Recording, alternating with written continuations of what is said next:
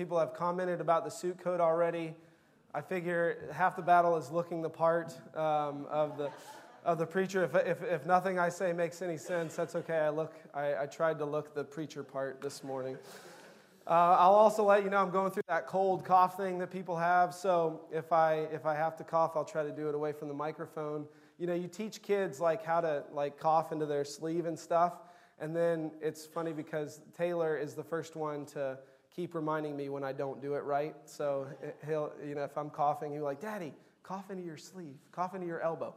So I'll try to remember that and not, you know, blare a few coughs over the microphone this morning.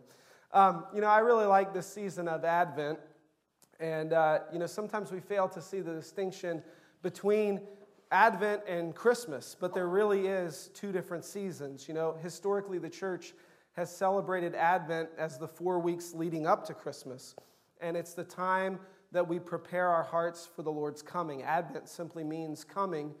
And we're preparing our hearts for the Lord's coming, but not just the Lord's coming as a baby, those, you know, couple thousand years ago, but the Lord's eventual return when He comes to set everything right. We sing the songs about, you know, Him coming to remove the curse as far as it is found. And so we look forward and long for the time that Jesus is going to come and return and set everything right, and His kingdom will come to reign in fullness.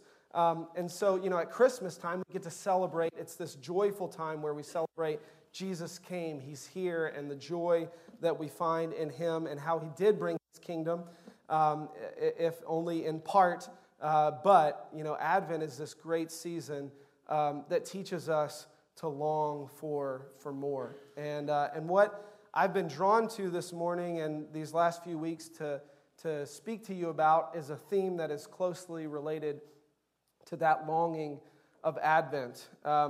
But before I get into that, you know, a lot of you were probably here last week when you heard Herb Bailey give us a word about seeing Jesus at Advent. And he's not, oh, there he is. Okay, I was going to pick on you a little bit this morning because, you know, Herb, these are his words, not mine. He described Jesus as ugly.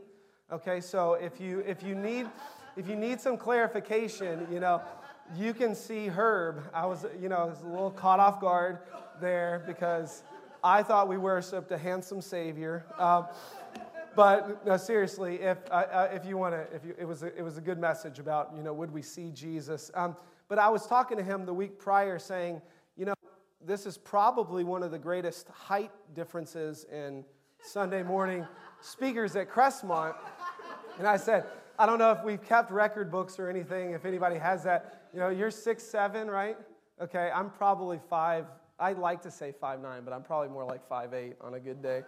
So, you know, almost a foot there. And you know, height isn't the only difference we have. You may see some other differences, but one of those is Herb is very well tatted up, and I don't have any body ink to speak of, you know. Okay, so I was thinking about there's a reason I'm talking about tattoos here. Okay, just bear with me for a second.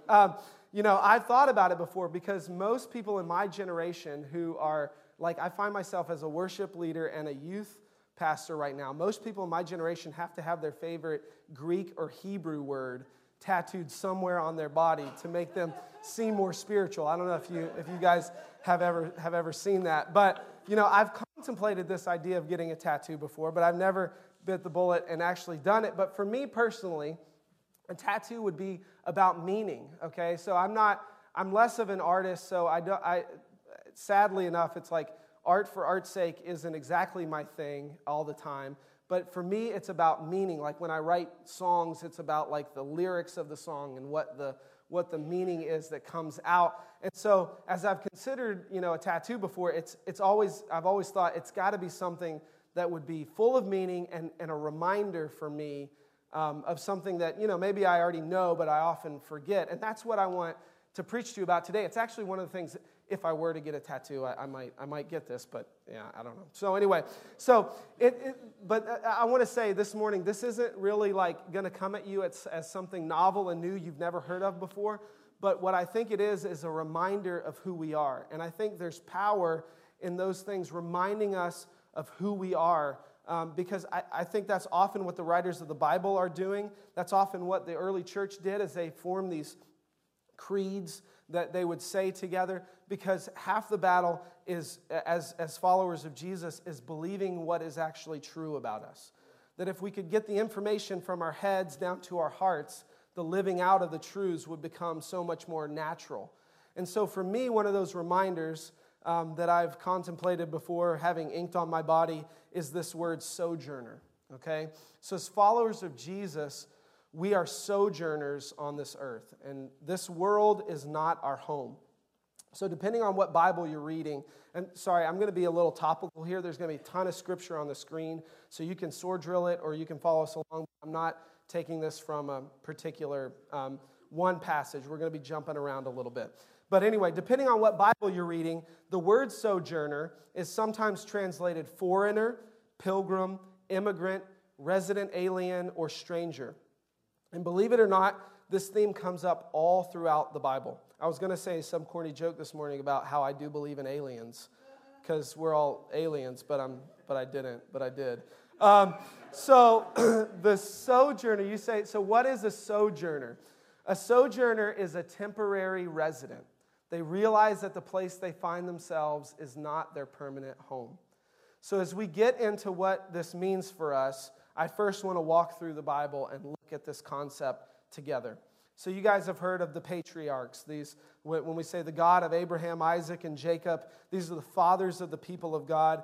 They all identified themselves throughout Scripture as sojourners. And very practically, actually, because they were actually living in lands that weren't the lands that they were born in. So let's look at some of these scriptures. In Genesis 17, verse 8, this is talking about Abraham, and God is speaking to Abraham in his original covenant with him. He says, I will give to you and to your descendants after you the land of your sojournings, all the land of Canaan for an everlasting possession, and I will be their God. So some of you know God called Abraham to leave his home and to sojourn into land that wasn't his own, and God was saying he was going to give him that land. Next in line is Isaac, Genesis 26. So Isaac went to Gerar, to Abimelech, king of the Philistines. The Lord appeared to him and said, do not go down to Egypt. Stay in the land of which I shall tell you. Sojourn in this land, and I will be with you and bless you. For to you and to your descendants I will give all these lands, and I will establish the oath which I swore to your father Abraham. Next in line we find Jacob. And Jacob in Genesis 28:4 says this, may he also give you the blessing. Oh, this is actually Isaac blessing Jacob. So he's passing this on to him. May he also give you the blessing of Abraham, to you and to your descendants with you, that you may possess the land of your sojournings, which God gave to Abraham. Then a little bit later, we see this in the life of Moses. Moses in Exodus 2, he actually names his son because of this fact. Moses was willing to dwell with the man, and he gave his daughter Zipporah to Moses. Then she gave birth to a son, and he named him Gershom, for he said, I have been a sojourner in a foreign land. So common enough that, Moses identified enough with this that he names his own son after this idea. You find this theme all throughout the story of the Hebrew people as they left Egypt and journeyed through the wilderness toward the promised land. They're an entire group, a people group of sojourners looking forward to the promised land while they're still in another land traveling through. Leviticus 25:23 says, the land, moreover, shall not, this is God giving, the law to his people, and he says this to them, the land, moreover, shall not be sold permanently, for the land is mine, for you are but aliens and sojourners with me. So even, what I find interesting is even after they make it to the promised land, and, they're enjoying the kingdom, this is a prayer coming from David in 1 Chronicles. David says this in 1 Chronicles 29:15, but who am I and who are my people that we should be able to offer as generously as this? For all things come from you, and from your hand we have given you. For we are sojourners before you, and tenants, as all our fathers were. Our days on the earth are like a shadow. So David realizes this, even after they've made it to the promised land and are enjoying this kingdom that God has given them, he realizes that this isn't their ultimate home. They're still temporary residents here in this world. And I was just talking to Rich Collins as he asked me, what I was speaking about, and Rich said, he was just reading this week how if you look through the law of God coming down through Moses, there's all these provisions set up for the sojourner. It's really interesting. This isn't what I'm talking about today, but it really should affect how we feel about those who are sojourning or immigrants or refugees. There's passages in the law that God is reminding the people, you also were strangers and sojourners, so you should treat the sojourner and the stranger differently. So really powerful stuff. But I just want to point out, all through the Old Testament, this is the idea that God's people are on a journey, that this isn't their home, and that they have not yet realized, their ultimate home. Now, many of you have probably seen the Jesus Storybook Bible. It's the Bible we pass out to families when babies are dedicated here in the church, and I think we've even talked about it here. But the thing that I love about that Bible is that Sally Lloyd-Jones, the author, ends each Old Testament story by cluing us into how the story points to Jesus and his coming. And that's exactly what we have here in this story of sojourning through the Bible. Because with that Old Testament backdrop and all the people who saw themselves as sojourners, we see Jesus come as the ultimate sojourner. So Jesus came as the fulfillment of this sojourning. So first he leaves his permanent home, comes to earth, knows that he's here for, a mission of some, I have no idea if God knew the amount of years, but he knew that he was here for a temporary time before eventually he would return to his rightful place at God's right hand. And as we look at the life of Jesus, we see this mindset come up, several times and in a few different ways. I want to point out a few verses looking at the life of Jesus. So in John 6, verse 38, he says this, "For I have come down from heaven, not to do my own will, but the will of him who sent me." So Jesus is identifying, I've come from somewhere else, and in the next verse we're going to see he knows he's going somewhere else. So John 14, "In my Father's house are many dwelling places. If it were not so, I would have told you, for I go to prepare a place for you. If I go and prepare a place for you, I will come again and receive you to myself, that where I am, there you may be also." So Jesus has this mind in him, that he's come from somewhere else, he's going somewhere else. This life is just temporary. Luke 9, verse 58, kind of puts it, in very plain English. Jesus said to him, this is Jesus talking to those who want to come after him and follow him. And Jesus says, "The foxes have holes and the birds of the air have nests, but the Son of Man has nowhere to lay his head." Okay, so Jesus has embraced this idea that he's not stacking up the things on this world. He's holding very loosely to them. Then we get to the Sermon on the Mount. This isn't chronological, but Matthew 6. Obviously, this is what Jesus is talking about here. "Do not store up for yourselves treasures on earth where moth and rust destroy and where thieves break in and steal, but store up for yourselves treasures in heaven, where neither moth nor rust destroys, and where thieves do not break in or steal. For where your treasure is, there will your heart be also." So Jesus has this mind in him. And it makes sense as we continue through the Bible that those who came after him did too. You look at the writings of Paul, and Paul is full of this kind of talk. Several times Paul uses the analogy of finishing the race. And it's the same idea of this temporary journey on the earth with an end in sight. He says to Timothy in 2 Timothy 4:7, "I have fought the good fight, I have finished the race, and I have kept the faith." Then you look into the writer of Hebrews, some people call Hebrews 11 the Hall of Fame of faith, and they're going through all these saints of old who have, believed the Lord and acted on their faith. And he writes in this passage, "All these people were still living by faith when they died. They did not receive the things promised. They only saw them and welcomed them from a distance, admitting that they were foreigners and strangers on earth." So we see that these people were able to live by faith and able to endure persecution and all kinds of things because they realized that this wasn't it. Peter refers to believers as sojourners in exiles as well in his letter to the church, describing how we should abstain from worldly things. 1 Peter 2, verse 11 says, nope, it's not up there. All right, so I forgot to put that one in. So he reminds the believers, he calls them, that's kind of how he addresses the believers. You guys are sojourners and exiles. I brought a Bible in case I forgot things. So 1 Peter chapter 2, verse 11 says this. Dear friends, I urge you as aliens and strangers in the world to abstain from sinful desires which war against your soul.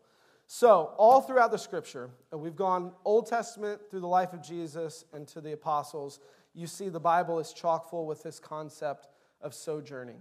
It's as if this should be one of the major lenses through which believers see themselves in the world. We are not home. We're simply passing through. And this concept goes hand in hand with this Advent longing that I discussed earlier. We long for Jesus because we were not made for this. We were made for another world, for another kingdom. Our hearts should not feel at home here. On the contrary, we are aching for things to be made right and for the day when we'll have complete communion once again with our Creator. So if you get nothing else from me this morning, get that we were not made for this world. This is not our home. I want to look this passage from Paul in 2 Corinthians chapter 5, verse 1 through 8 really just spells it out, this longing that Paul has about this temporary place. For we know that if the earthly tent we live in is destroyed, we have a building from God, an eternal house in heaven, not built by human hands. Meanwhile we groan, longing to be clothed instead with our heavenly dwelling, because when we are clothed, we will not be found naked. For while we are in this tent, we groan and are burdened because we do not wish to be unclothed, but to be clothed instead with our heavenly dwelling, so that what is mortal may be swallowed up by life. Now the one who has fashioned us for this very purpose is God, who has given us the Spirit as a deposit, guaranteeing what is to come. Therefore we are always confident and know that as long as we are at home in the body, we are away from the Lord. For we live by faith, not by sight. We are confident, I say, and would prefer to be away from the body and at home with the Lord. Paul is aching for this in this passage. He's saying, if I have to stay here, for me to live is Christ. That's what the song we sung. If I have to stay here, I'm going to do the work of the Father, and I'm going to keep on. But I groan for that time when this will be swallowed up with a heavenly dwelling, with an eternal body. Now, this idea has probably too many implications for us to discuss today, but I want to break it down this way. If we realize that this world is not our home, that we were made for a greater kingdom, at least two things should be true. First, some stuff just won't matter anymore. And second, the important stuff gets even more important. So first of all, some stuff just doesn't matter anymore. You like those descriptors? I probably should think of better nouns than stuff. But some stuff just doesn't matter anymore. Look at James 4, verse 14. James reminds us that life is fleeting. Why? You do not even know what will happen tomorrow. What is your life? You are a mist that appears for a little while and then vanishes. Some of you have maybe seen this illustration before. I stole it from Francis Chan, who probably stole it from somebody else. Mary, would you help me this morning? Here we go. All right, cool. Thanks, Jenny Robinson, for the paracord. I was just gonna describe it, but Jenny had like 50-foot cord in her house. So, all right, yeah, you can drop it. Thank you very much. All right, so this almost stretches all the way to the back of the sanctuary. So this rope here, if you've ever seen this illustration, this rope represents, our eternity with the Lord, okay? So it's a pretty long rope. Oh, sorry. Things are going to last a long time. Eternity is a really long time. I was sitting with Galfua thinking about this yesterday. I can never fathom eternity. It boggles my mind. I have no idea what it's going to be like. But anyway, it's going to be a long time. So this little blue part, if you can see that, it represents our time here on earth, okay? So if this rope were our eternity, this little tiny itty-bitty little part is our time here on earth. And what Francis points out is, so many of us live so much with just this in mind, and we forget that the whole thing is what's going to be going on forever and ever and ever. And our plans, what happens here determines what happens for the rest of everything, but so often our plans are just about these 4 inches. And he even points out, so many of us work and work and work and work until we get to this part so we can rest and enjoy that for a while, but then we forget we have all this other time to enjoy and be in eternity with Jesus. So this isn't, this right here isn't the mindset of the sojourner. The entire length of it is. If I were to ask you to think about your week and to make 2 lists, okay? And on the one side, the list would be things that were of eternal significance this week in my life. And on the other side, things that didn't have any eternal significance. What would your lists look like? It's good sometimes to take inventory, and I have to do this myself. What is my life counting for? And am I using it for things of eternal value? As I thought about this, I was reminded of the word petty. The dictionary definition of petty is this: of little importance, trivial. As a sojourner, when we realize that this whole thing is in view, so many things simply become petty, and there's no time for the sojourner to be petty. So, on the one hand, for the sojourner, some stuff doesn't matter anymore. But on the contrary, some things become of ultimate importance. And for this, I want to look back at Jesus, and I want to look at his life. Because when I look at the life of Jesus as our ultimate sojourner, the ultimate example, I see 2 things that pop to the surface about his life as a sojourner. First of all, and these are just broad, sweeping things. I'm sure you could pull out some other things. But first of all, it seems to me that the life of Jesus was all about bringing the kingdom of heaven to earth. It was as if he couldn't be there, if he had to be here, if he was stuck here with us, he at least wanted to experience a little bit of heaven where he was. Can you imagine, Jesus had been in heaven. He had experienced the perfect picture of what life was supposed to be like, and then he came down here. And he lived among us, and he was, privy to all this pain and, angst and imperfection. And for Jesus, it seems to me like all he wanted to do was bring what he had experienced in heaven down to earth with him if he had to be here, So as sojourners, this is the really hopeful part. Because all this Advent longing we're talking about, we don't have to sit on our hands and just wait till Jesus comes again. We get to be a part of doing what Jesus did, of bringing this kingdom to earth. So I love this verse in Ephesians chapter 2, verse 19. The writer says, "Consequently, you are no longer foreigners and strangers, but fellow citizens with God's people, and also members of his household, built on the foundation of the apostles and prophets, with Christ Jesus himself as the chief cornerstone." So he says, in relation to this world, the whole Bible says, in relation to this world, you may be sojourners here. You are. But we are no longer foreigners and strangers as a people of God, because we have our citizenship in heaven with God's people. It's like Jesus has redeemed it's like he's redeemed all of us and given us a new citizenship that we are able to start working towards here on earth. So we don't have to wait for Christ's coming to experience this. And that's good news. That's good news for us today. So, a quick glance at the life of Jesus, and you see that because he knew his life was brief and that this world wasn't his home, he spent all his time on mission. Okay, he was teaching, training disciples, healing people, casting out demons, and on and on.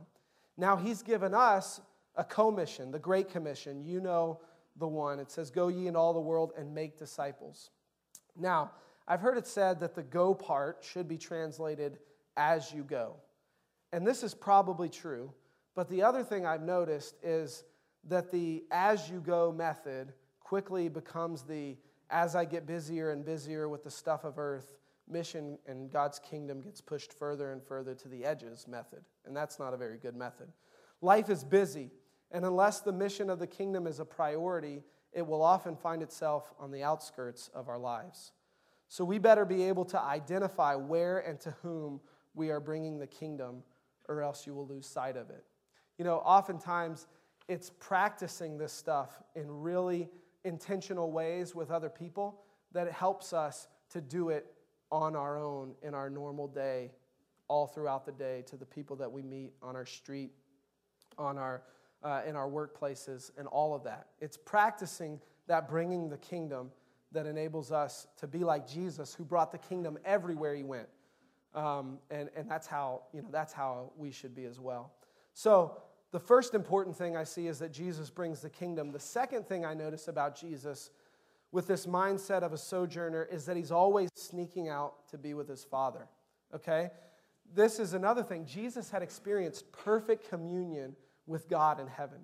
And then when he had to leave that, it was like he didn't want to leave that, you know? It was like he still wanted it. And so you see Jesus over and over slipping away to spend all night with his Father, or praying in the garden, or whatever the story, you know the one. Jesus was always looking for that communion with his Father. And that's how our hearts should be as well. It's because where we find true fulfillment is in this place of communion with our Father, because that's our ultimate home. You know, Christmas is a time when we naturally begin to think about home and about family. Now, some of us may honestly be dreading that because it hasn't been the best experience for us.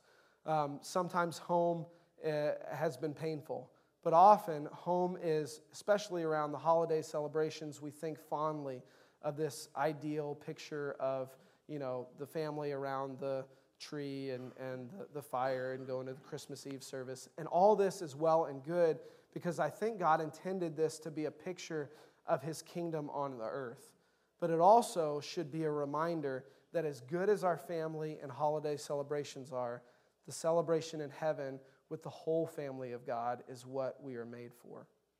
So no matter where you're coming from this morning, whether that experience has been positive or painful, it's good news to know that we have a heavenly home and a heavenly family and a heavenly celebration that's going to be literally out of this world. That's a pun, but not really. But and arriving at that home will be the most satisfying and fulfilling moment of our lives. So for me this morning, I realize that I'm preaching to the heart. And that's not easy for me, because if you know me, I'm not a very emotional guy. Sorry, Galfua. She's sitting up there this morning. But sometimes that's like, Jim was talking the other day about how sometimes he's feeling the full emotion, but what comes out is just like this. You know, sometimes that's me too. Like, I'm so steady that I can't, show any emotion. So it's hard for me to preach to the heart, but when it comes to spiritual things, so often I just want to fix behaviors. But those are like the symptoms of the illness, and a good doctor treats the illness itself and not just the symptoms. So I realize that I'm preaching to myself today, because I often look at my life and wish my actions matched what I knew to be true, that I lived every day with a longing for Jesus and my eternal home, as though this day could be my last and that this life really is temporary. But so many times that isn't the case. And that's why what has to change is our hearts. Longing is something that has to be practiced. I think that's why the church put it into the season of the church, was because this is something we have to practice over and over.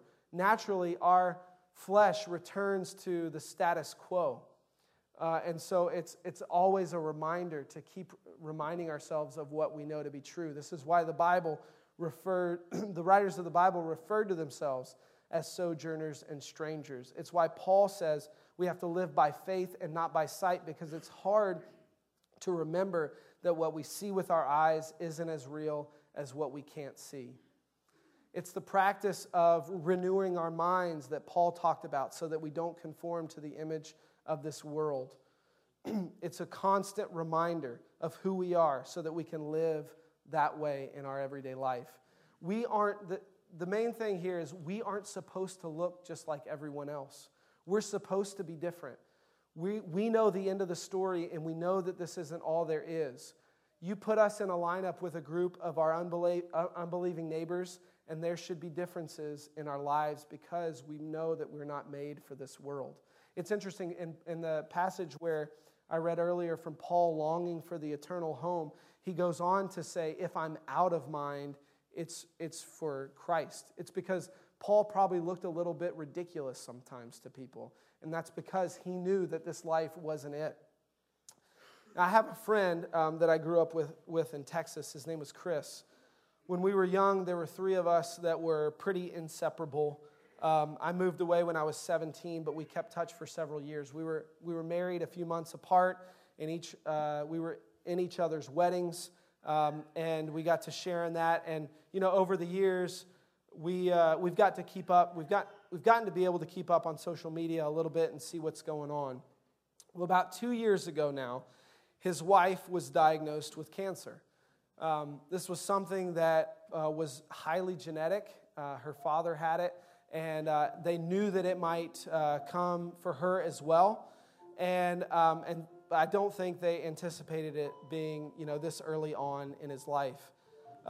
You can imagine how knowledge like that could change your perspective on life, as I'm sure it did for them. So this past summer, his wife passed away in June, and he was left a widower at the age of 32 with 2 small kids. And I know it's been an incredibly sad time for him. We've reached out a couple times online.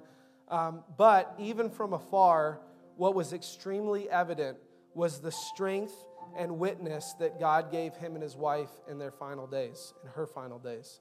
As she was finishing her race, some of her last words to Chris, my friend, that have now continued to live on after her were this: run to Jesus.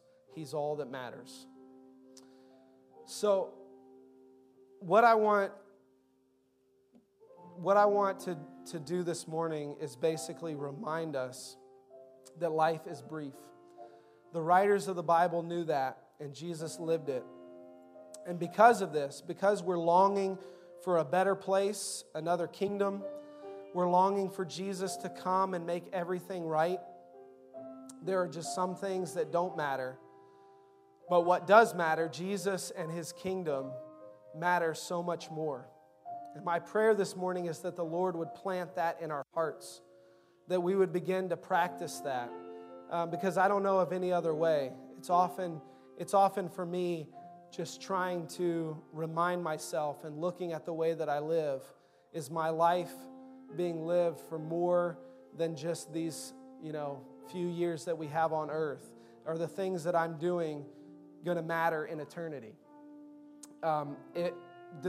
We talked about the Jesus Storybook Bible, how the Old Testament stories all point to Jesus. They're all pictures of Jesus and the fulfillment that He brought. Well, now our lives are supposed to point back to Jesus. And our lives are supposed to be little examples of this. And Jesus, as I thought about it this Advent, Jesus was the ultimate sojourner on this earth. And that's what our lives should look like as well. Our lives should be distinctly different in the things that we do, in the way that we live. Now, I forgot to say this going through. I'm not speaking here of a legalistic thing, like you got to work, and you never rest and all that. That's not at all what I'm saying. Like, God gives us Sabbath and He gives us rest. It's not a comparison to how we're doing towards other people. It's just the fact that we hold loosely to the things of this world, and we know that the things of God's kingdom are the things that are eternal and that will never pass away.